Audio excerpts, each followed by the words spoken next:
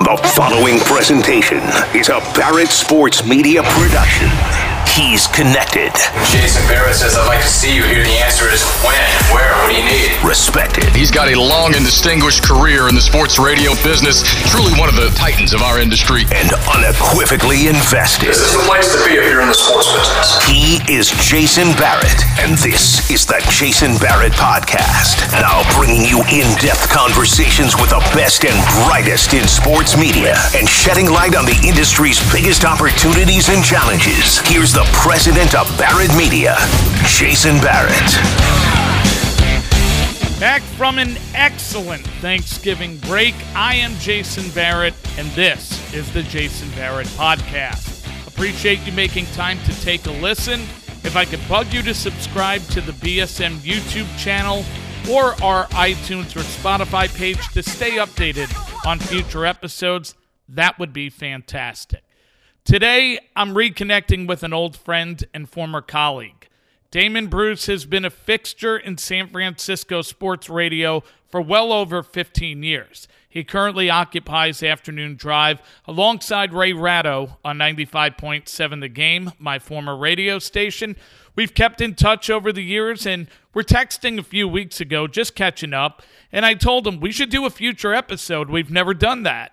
So that's the plan for today. If you've listened to Damon or if you've worked with him, you know he's candid. It's why we worked well together, even though there were times I wanted to strangle him, and I'm sure he wanted to do the same to me. But I would rather work with someone who's self-motivated and super competitive than partner with someone who's just along for the ride.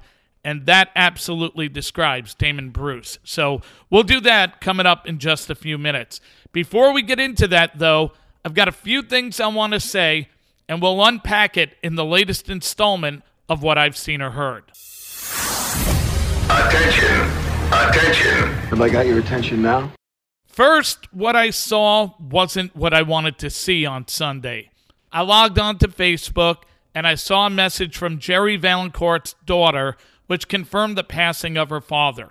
Jerry V was a staple on Charlotte radio, a former analyst for the Hornets, and I first started listening to him in the mid-1990s before internet radio even existed.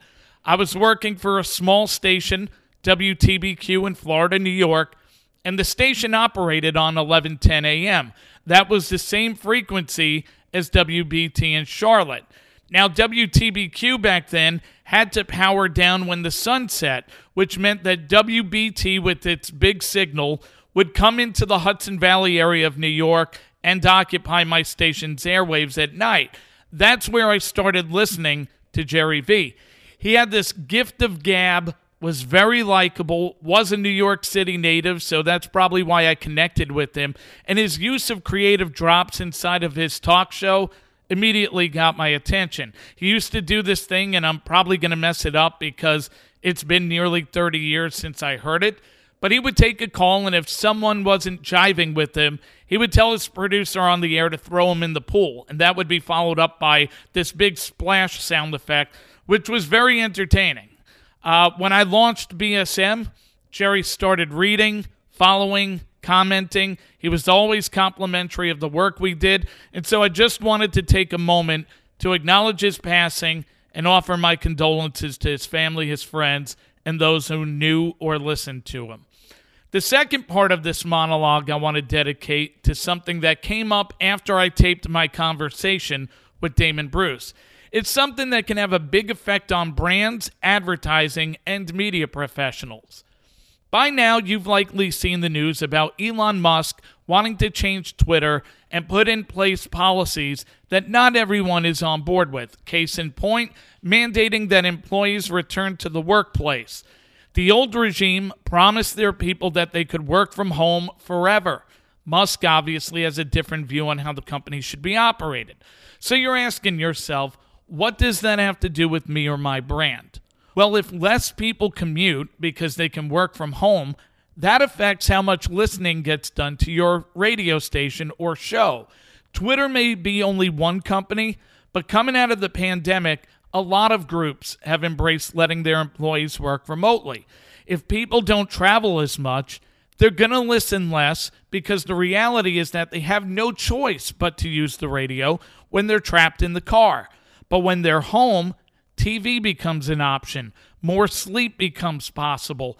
Everyday life distractions increase. And though it also means more listening to your station or show, either through your app, website, consuming content through podcast channels or third-party vendors, if the main driver of your revenue right now is radio, then how exactly do you make up for it?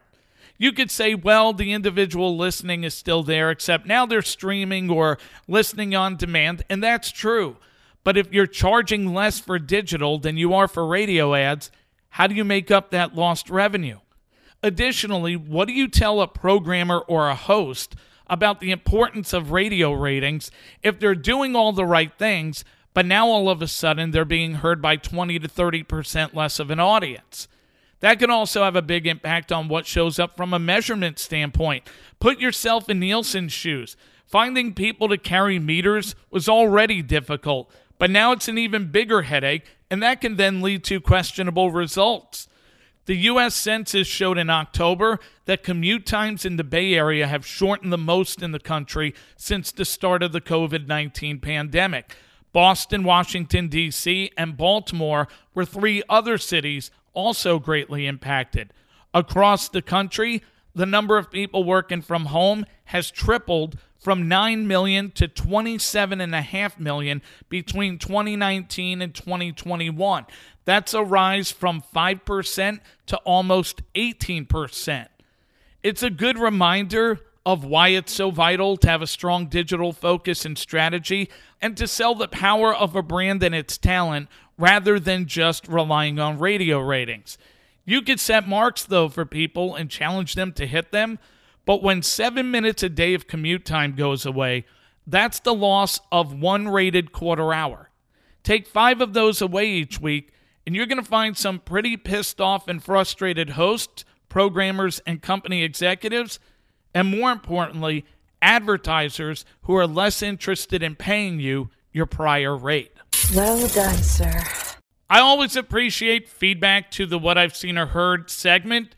If you've got anything you want to share, jbarrett@sportsradiopd.com by email, or you can DM me on any of the social channels. I'm always curious how people in the buildings are dealing with the sudden change in commute patterns over the last 2 years. So by all means, hit me up. In the meantime, I want to set up this week's conversation. It takes place with Damon Bruce, who occupies Afternoon Drive at 95.7 The Game in San Francisco. We obviously spent some time going through some of the experiences we've had in that market. For those who have followed my career know I spent time there, and so I did work with Damon and enjoyed the time that we spent together, but also wanted to get into the beginning part of his journey because this is a guy who went to Indiana, who got a start behind the scenes at KNBR, then went back to Indiana, worked in Columbus, Ohio, worked for the ESPN radio network. And so I was curious how those experiences shaped him and led him to where he is now. So without further delay, I'm going to let him tell you himself. Yo, listen! So this gentleman I've known for quite some time, a lot of similarities. You Schenectady guy. I worked in Albany, lived in Waterville. We obviously crossed paths at the Bay Area, both worked at ESPN Radio. I'm going to get into plenty of the Bay Area stuff because that's where you're now and where you've really built a name for yourself in the business. But I want to go back to the beginning. When you started listening to sports radio, watching sports on television, reading, who were some of the people you paid attention to that influenced you to say, you know what, that looks like a career I'd like to pursue? So, Jason, I got to tell you, I was listening to radio when sports talk radio was invented. I mean, when I'm 13 years old, it doesn't exist. When I'm 14 years old, it does. And it would come up from WFAN out of New York City. And that's kind of where the mecca of it all sort of started. So I basically during my morning paper route, I wanted to be like a morning show radio guy. I learned very early in life that people did not like speaking in public. Well, I didn't have any qualms about doing that. So I thought, maybe I actually have an advantage over a workforce here or something. So I decided it was officially time to think about radio, and then radio came right to my wheelhouse. I didn't want to be a shock jock or a Howard Stern goofy morning zoo guy or anything. But man, as soon as sports and the radio and just talking sports became like an actual thing, I'm like, that's what I want to do. There's no doubt in my mind. I would like to do that. How the hell am I going to go about doing that? I don't even know, but I'm going to try. And, when I ended up in Indiana, I spent more time at the student radio station than I ever spent in the library or studying for a test or anything like that. So it just all kind of happened while I was thinking about what I want to do. Now, I'm also the same guy who was around as they were inventing the internet, looked at it and thought, nah, nothing there. So, my decisions aren't always very good, but this one is officially, paid off. And, I was thinking about this. I was thinking that we were going to talk today. I'm one of your hires. I'm your fault. You changed my life. You absolutely did. You found me and put me in afternoon drive and changed the arc of my career. I'm forever indebted to you for that. I'm forever grateful. Have you hired anyone? Were any of your hires still there 9.5 years after the fact? Am I your greatest success You know what story? it is? I have one in each city. Right? So Randy Carricker, I hired to start 101 ESPN. He's still there. The whole station's changed. You're at the game. Whole station's changed. I put Guru on, but he was doing weekends. It wasn't necessarily doing afternoon driving in the same slot. So you're right. I mean, that, if you do this long enough, you're eventually going to get something right. So the longer you continue to succeed, though, I'll get a little bit of credit. You mentioned Indiana. So you talked about that was where you spent time in the radio building. How does that prepare you? Because your first job, if I remember right, was KBR behind the scenes, right? Yeah, I was a weekend board op. They'd hire me to run Stanford games on 1050 or Raiders games, and I was very much on the bottom rung of any radio station's ladder. And then, you stick around. And attrition starts happening, right? Yep. And I'd also like to think, maybe I developed a little talent along the way. I just became, more comfortable behind a microphone, just constantly using their studios to record, not shows for anyone. I mean, there were no podcasts. No one was putting anything on YouTube or the internet or anything like that. I would do shows for an audience of one, me, just to get comfortable. And eventually it happened enough to where I was at KNBR, working behind the scenes, had an interview at ESPN with a guy named Bill Rodman, who brought me back to Bristol, Connecticut. I worked at ESPN. I was doing weekend and overnight Sports Center updates on ESPN radio. And then finally, the sports phone position opened up. And I called KNBR because I knew the people involved. And I said, look, I'm actually going to be out there for a wedding, Jen Violet's wedding. And so I said, while I'm out there, can I audition? Because I know you're looking for a new nighttime host. And they let me. I didn't even think the audition went well because the Niners got clobbered by the Eagles that weekend. And I just destroyed them. I remember the last thing telling that night's board op, I pushed the talkback button. I'm like, well, it was really nice meeting you. There's no way they're going to hire me after that. I just burnt the whole damn station down. And then, a week later, they call me and they're like, you got the job. We want someone who says something. So you got the job. And I got in my car and drove out here and showed up in San Francisco with, a city that I'd spent a little time in, got here in my Suzuki Grand Vitara at the time. and the rest is history. I've been on air one way or another by hook or crook in San Francisco since 2005, October 24th, 2005, to be specific about it. What's interesting, when I was reading up, I know a lot about you, obviously, but the early days we didn't work together. So I'm reading and I'm looking at some of these stations you worked at before you got your on-air break at KBR.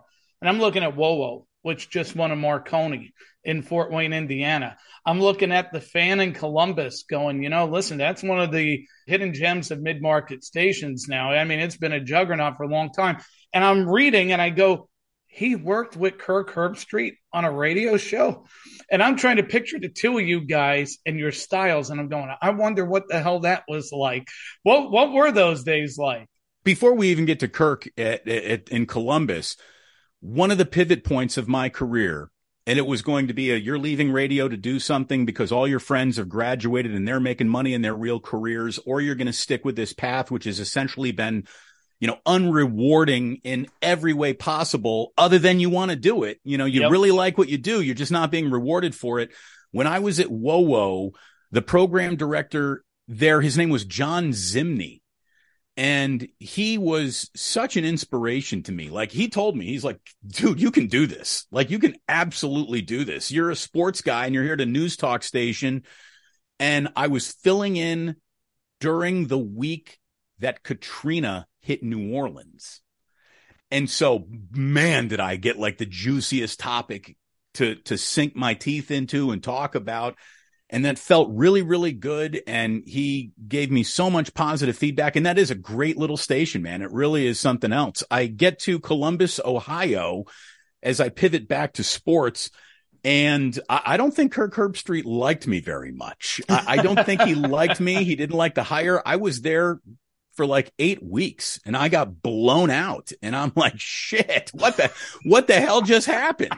Like, I thought things were going well. I really did. But, yeah, no, to this day, I still haven't talked to Kirk Herbstreit. Every single person at that station who I had gotten to know in a very short amount of time, like, everyone called for a goodbye or they didn't understand it or you got screwed. I've never heard from Kirk. So he's, he's obviously doing well. He didn't need me after he's done all. Okay. You've done okay. Sometimes just the wrong partnerships don't work out. Yeah, it didn't right? work. You know what happened? There was a big coaching change and he was, always on the road doing game day. And I was like, dude, I called him and I left him a cell phone message saying, Tyrone Williams got fired by Notre Dame today. Do you think it wouldn't have hurt you to call into the show, right? I know you're busy, but to have you react to that on the show that bears both of our names, like, I would appreciated that. And I think that phone call pissed him off to the point where Kirk Herbstreit was like, get rid of him. And they did. So it's great to get fired in Columbus, Ohio, and then resurface in San Francisco. So you could let everyone back in Columbus know, like, you guys, you didn't do that right. If I wasn't good enough for you, how can I be good enough for here? So, well, let's talk about getting back to the Bay Area, because you started out 680 when they put you on the air regularly. You were on the nighttime, right? Yeah, sports phone. And then eventually from there, you have to go over to 1050 to get into the daytime. When they came to you and said, Damon, we want you to move from 680 to get into the daytime slot, but it's going to be on 1050. There's a pro and a con. You look at the pro and you go, well, look, I'm on during the day versus at night. I'm not going to get preempted by games. At the same time, the con is, okay, not as strong of a signal. And yeah, the brand's built around me, but there's a lot of things around me that aren't as strong. Did you have to be convinced to make that change? In just the desire to be honest about what happened, I didn't really have a choice. They told me what was happening. And I think the reason they moved me is because the Giants absolutely stunk at the time. And I would come on every night after a Giants game and saying, this team stinks. And I think the Giants had, a lot to do with me being pulled off a sports phone. I started to understand about how politics behind the scenes started to matter, but I didn't get down because, hey, you're going to pay me the same amount of money to get more run. And literally, I knew that if I could go to KNBR 1050, not that I wasn't doing anything I wanted to on 680, but going to 1050, like, literally, I can now do anything I want. Like, no one is listening. No one cares. So I looked at it as just, there's a lot of fertile field here for me to till, and I can just do sort of whatever I want. And I didn't care. Like, I've said, I might have even said this to you, like, the show is a selfish act. I'm just going to go do it the way I want to do it. So whether the audience grew or the signal strength grew or the support staff grew or shrunk, like it didn't really matter to me. It was all about me and a microphone. And there's just one of me and one of those. And if I got that, I can make something happen. So it I'm sure was positioned like a demotion, and it felt like a demotion at times. And then I just started thinking about it. I'm like, dude, you're on the air. You're on the air. You get off at work at 4:00 in the afternoon now, and you can go out and carouse in San Francisco. And so I had myself a really good time. I had a great life balance at the time. And I think it could have worked the other way for me, but I didn't let it, I didn't let it happen. I was doing what I wanted to do. So where it was happening, like I didn't even really care. I was doing what I wanted to do. I always tell people careers are like books. You got different chapters. Sometimes you have to take a sideways turn to ultimately get to where you want to get. The benefit of being on during the day, you're going to cross paths with a lot of people in those hallways that may not see you at night. So now they see you grinding. They hear you because they're more likely to pay attention because they're not home at 7:00 at night. And sometimes, you're in the right place, right time. And that's what happens in 2011, because here you are, you're now the afternoon host at the game. And at that time, the game is launching. And I would have loved to have been in your building at the time, because everyone's freaking out that there's a news station, and we hadn't even showed up yet. But it benefits you. Let me tell you, as a guy who was there, no one was freaking out. Hold on. No, I can't let you do that. I can't. Here's why. There was going to be a news station in town. No, seriously, man. They shouldn't have, but you went on with Radnich the day we launched. I'm like, everyone knows you're not going to work with Gary. Like, the two of you do different style shows, and you're built to do a solo show at the time, and you're showing that you've got a long-term future here. And so when they did that, I'm like, we haven't even gotten a point yet. We got a long way to go before this thing becomes good. And we're getting people bitching about our campaign promos and a lot of noise, right? But like, you go in your first week in 2011, it's August 1st when we launched at the time, and you go on with Gary. What was that first week like? I was trying to do the best I could to work with someone who is a unique presence, to say the least. Like, I mean, is that the right way to describe what Gary Radnich was out here? Unique presence. Yeah. So, a little oil and water, I guess it didn't mix. And I was told the entire time, because Gary was, approaching the end of his career, and, I'm still a really young guy. So like, I was told by the acting program director, this guy named Bill Bungaroff, who, let's face it, was an absolute disaster as a programmer. Yeah, he blew up KGO too at that time. Yeah. And he, he basically told me, he's like, you go in there and you do what you need to do, because if this doesn't work out, you're the young guy. I'm not getting rid of you. And then that was all total bullshit. Yep. And so now I'm off of 680 and I'm back on 1050. That's when I got angry. That's when I thought to myself, well, there is another station in town now. And I reached out to you, and I think our first conversation, I might have rubbed you the wrong way. You and I hadn't even got to the Bay Area yet. I still remember they brought me to the Bay Area for a visit, and I'm in a hotel, and you and I had a call. And I'm looking, I'm like, Schenectady, I was in Albany, ESPN, I was in ESPN. We need younger talent. He's in the wheelhouse. Like, I'm already telling people in the building, I'm hiring Damon Bruce. It's just a matter of what slot, what time, and when. Do you remember your first call with me? Well, I do. The mistake was I was honest with you. And I told you, I said, no matter what you do, as long as you're the flagship of the Oakland A's, you're dead on arrival. And you didn't like to hear that. No, but that one you were dead on. Yeah, no, that's and I thought, I don't remember any other part of the conversation. No, see, that's the part that I wasn't turned off by the A's. I like honesty, and you know me now well enough. Like, and we wound up working together for a while, and you learned, like, hey, I like your candor. I think you appreciated mine, and that's why we had a good relationship. No, at that time, I just thought your headspace wasn't where it is now. I thought at that time your pitch to me was, get everything out of here. I'm going to be the biggest thing in the world, and you need to just leave me the F alone. And I'm like, all right, well, I got to build a culture of a lot of people in here. and we can't do it that way. I got to get everybody through the door. And I do think I'm going to wind up calling this guy at some point. It's just not going to be on day one.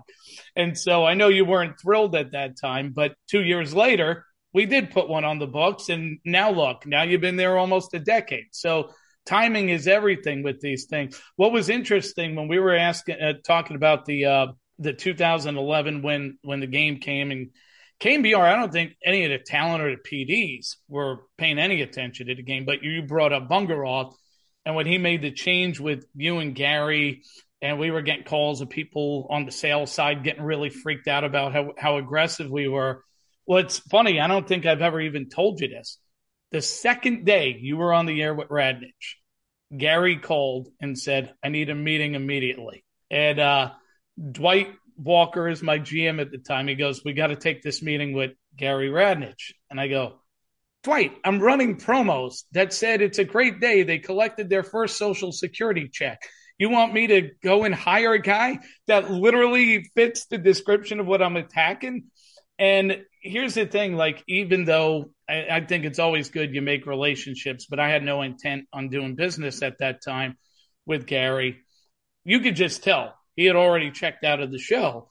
And so I'm sitting there, I'm like, well, I don't know how this is going to turn out, but either way is good. Like, either Damon's going to be doing solo, Gary's going to be doing solo, but we need something to change for this thing to have a shot.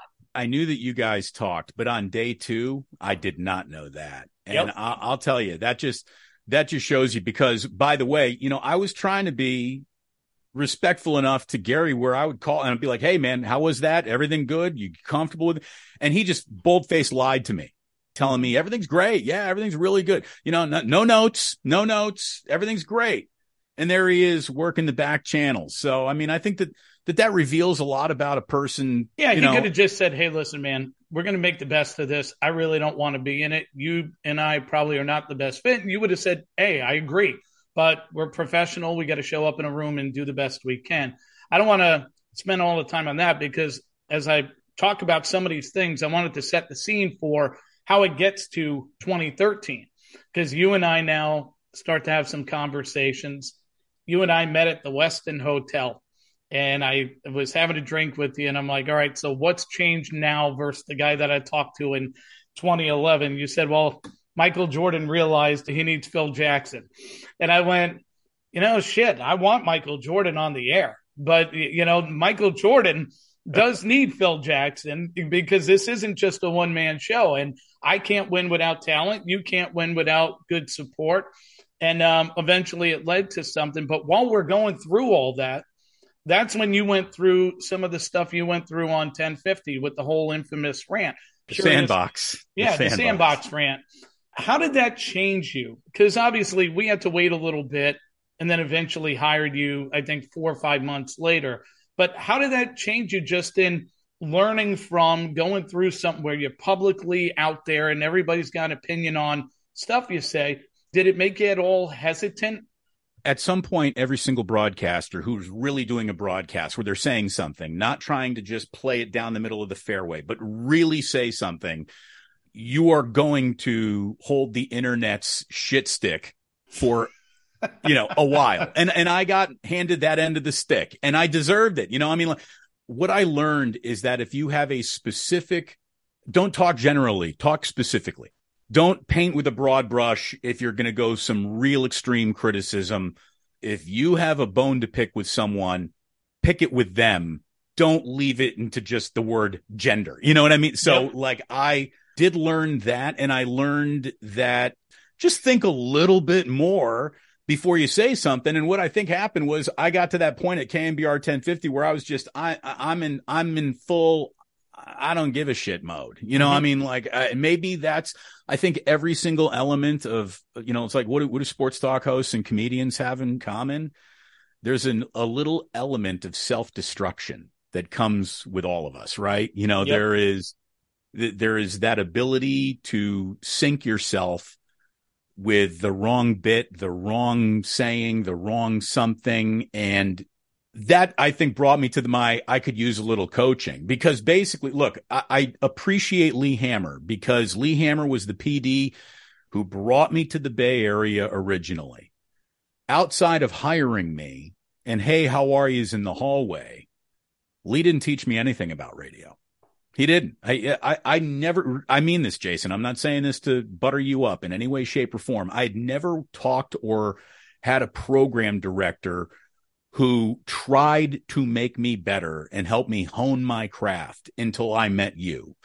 And your reputation, by the way, you want to talk about the reputations we hear? You had this reputation of being this micromanaging, like working for Jason Barrett, like good luck with that. That guy's going to be up your ass about every comma and ellipse and ... And you weren't like that at all. What you were was helpful. What you did was help me understand the radio mechanics of, you made me a better broadcaster by just the conversations we had about the craft of broadcasting. That's right there, the key. And I tell this to people because I went through this in St. Louis. When I first was talking to Bernie Miklasz about coming to work for us, he had all the same stuff. And I said, listen, I'm not everyone's cup of tea. If you really want to be a broadcaster and kick ass on the air, we'll have a blast working together. If this is a secondary job, if you just want to do it for a check, don't really care about it, I'm probably not the guy you're going to want to work with, because I care about this through and through, and I'm going to dissect every damn little thing that we could do to get better. And he and I had a great relationship, and he went into it the same way you probably went into it, is like, is this going to be okay? Is it going to be smothering? And I just find like I latch on to and gravitate towards people who love the craft. I want to work with people who respect it, care about, hey, what's the strategy to be successful? You can show me data that this isn't benefiting the show and something is, great, then let's do it that way. It doesn't mean that the data is always right. Like you and I had that chat, and you used to tell me, I'm in show business. I do the show. Matt does the business. And I'm like, all right, well, one day you are going to have to pay attention to the business, because the more smart that you are in the business, the better it benefits you to know the business. But you're right. You should focus first on the show. And so I always appreciated that. Like, you know what I want to get your perspective of, because while we're going through all that and you're coming off the 1050 stuff and we bring you in and I pair you with Gianna Franco. And I remember at the time, Gianna's coming to me like, I don't know if this is a good idea at all. And I'm like, Gianna, and this is the thing I'll give you credit for. And I believe this. I've always said to people, you don't spend 10 years in a building if you're not a pretty decent person. Usually they'll find a way to get you out of a building if you're just hard to work with. And you were at KNBR pretty much for almost 10 years, between the 2005 and 2013 when we hired you. I'm like, you don't sign 3 contracts or 4 deals and stay somewhere that long unless people are like, you know what, this guy's worth investing in. And I told her just to give it a shot. And now I look at you guys, and even though you don't work together anymore, you built a long friendship out of that. How hesitant, though, were you going into that? I wasn't hesitant because I had heard Gianna. I heard her do updates, and I'm like, well, she sounds great.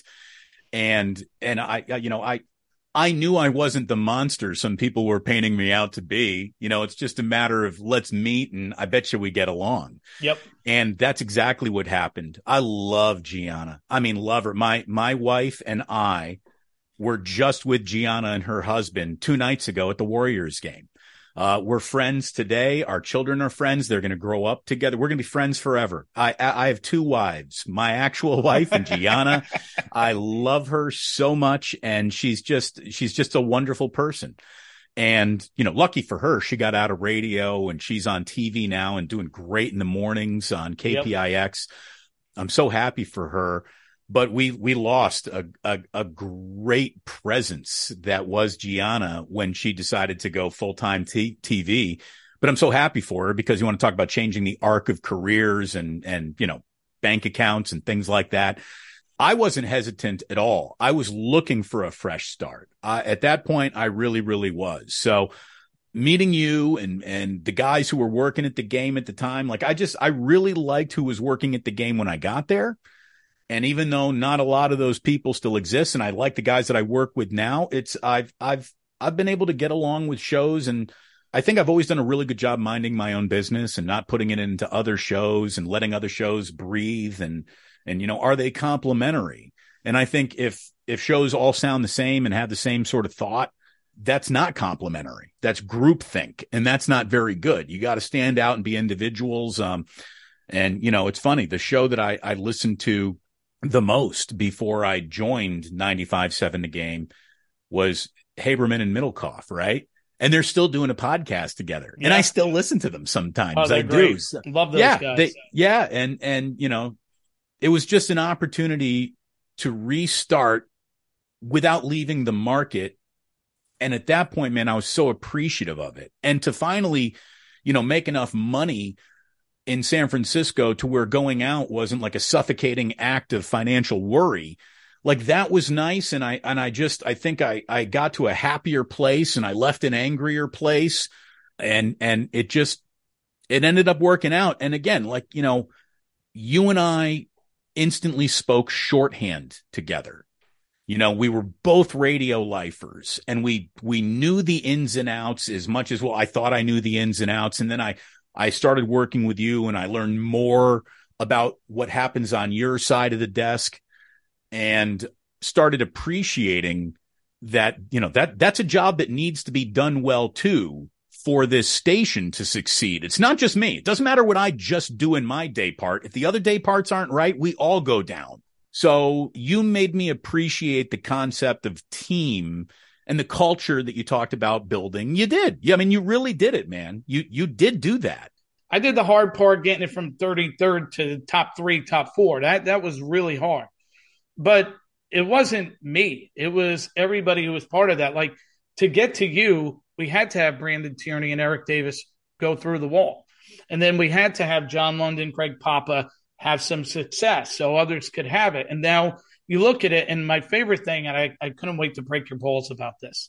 You and I had a chat, and you said, listen, being a KMBR, let's be realistic. That's not going to happen. And then I'm looking since I left, and you guys got the Warriors, changed some things, right?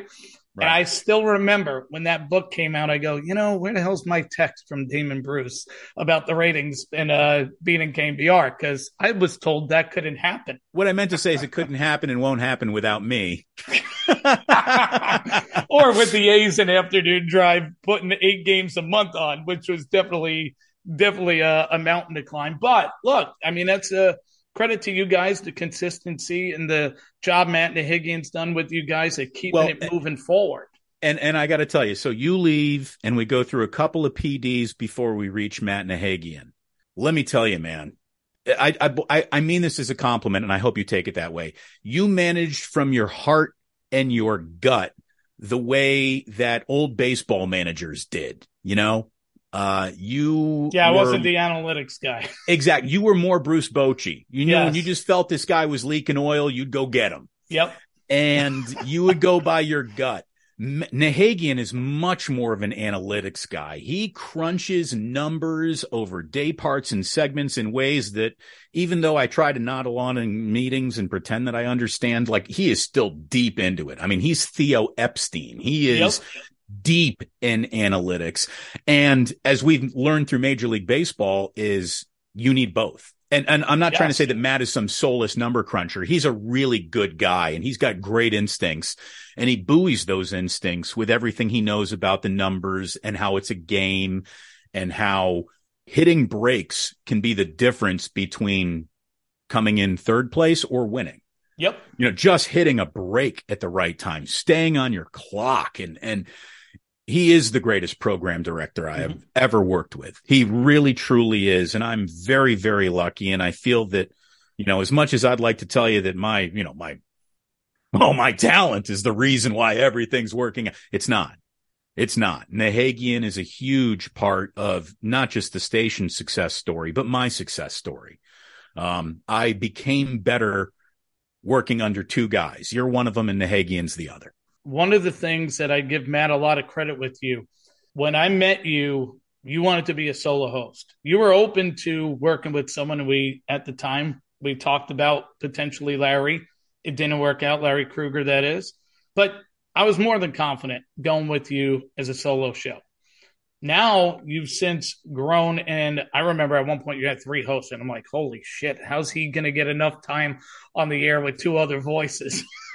Just the fact that you had whoever sold you that, I was like, man, Nahigian's got to be like the cellar whisperer here if he got him to work with 2 partners. But now you and Ratto have found a really good groove together, and you've had some success together, and he got you to, not that you wouldn't have worked with a partner anywhere else or at any other time, but the reality is at 1050, 680, 95.7 early on, you were solo. Do you remember that I told you, and this used to be my mantra, when I grew up, I never wanted to be a broadcasters. I wanted to be a broadcaster, a singular voice coming through the radio. In my mind, is still the most powerful way to communicate in media there is. But, you know, if you can find that right pairing, and there is no rhyme or reason in the world why Ray Ratto and I would be the right pairing, Jason. I mean, we are, I even say this on the air, talking about it shouldn't work. It shouldn't. I have no idea what the appeal of the 2 of us not getting along basically and just disagreeing. Oh, I'm not disagreeing with him. He just disagrees with everything I say. And I don't know why it works, but it does. And I've been around the block, I guess, long enough to know you don't ask questions. There was there was a documentary about Tom Petty. And once he started writing some hits for Stevie Nicks, like all these people would come to him and be like, hey, Tom, can you write me a hit? Can you write me a hit? Can you write? He's like, I'm just trying to write a hit song for myself. Like, I'm not trying to make anybody else here better. Like, I just want to, you know, and I've never tried to make Ray better. We just sit down and we talk sports, and for some reason it works. And I don't know why. And I'm not going to ask any questions. How did you write that hit song? I don't know. It just came to me.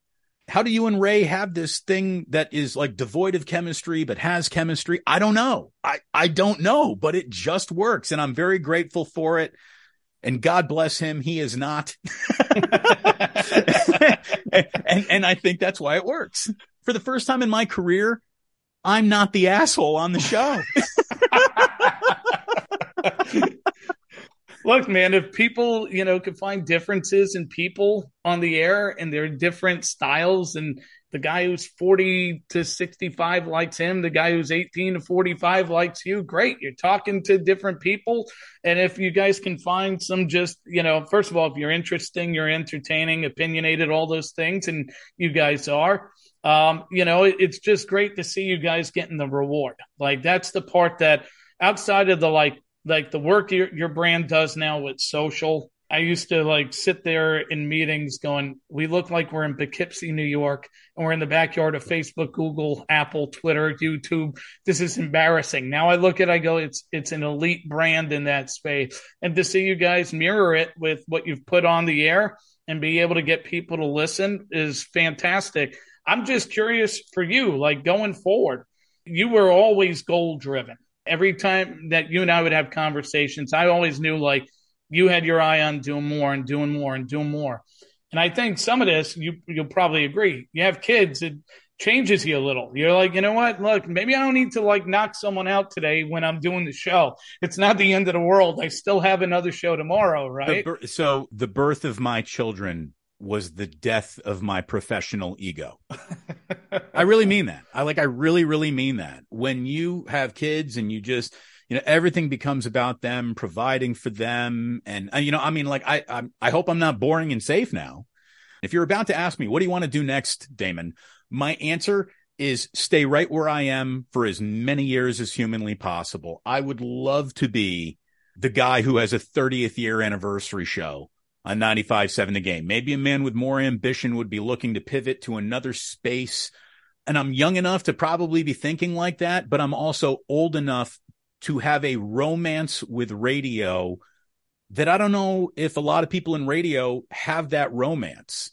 You know, they're using it as a means to get somewhere else. I never wanted to be more than in like an afternoon drive morning show host. I really didn't. Now, if an opportunity arose and presented itself to me, of course, I'd weigh the pros and cons of all that, but I'm not seeking it. I'm not. I'm becoming completely entrenched in this. I have so much market equity. It'd be really hard to walk away from that. Yeah. You know, it'd be really hard to walk away from it's that. It's not like you're in a top 4 market. I mean, and that's a thing. And I love New York, and I love Chicago, and maybe, but probably not. Probably not, because I'm happy. The fact that I met the one girl in San Francisco who's actually from San Francisco, like my wife is a total unicorn, man. You know, all the people here usually are transient. She is from San Francisco.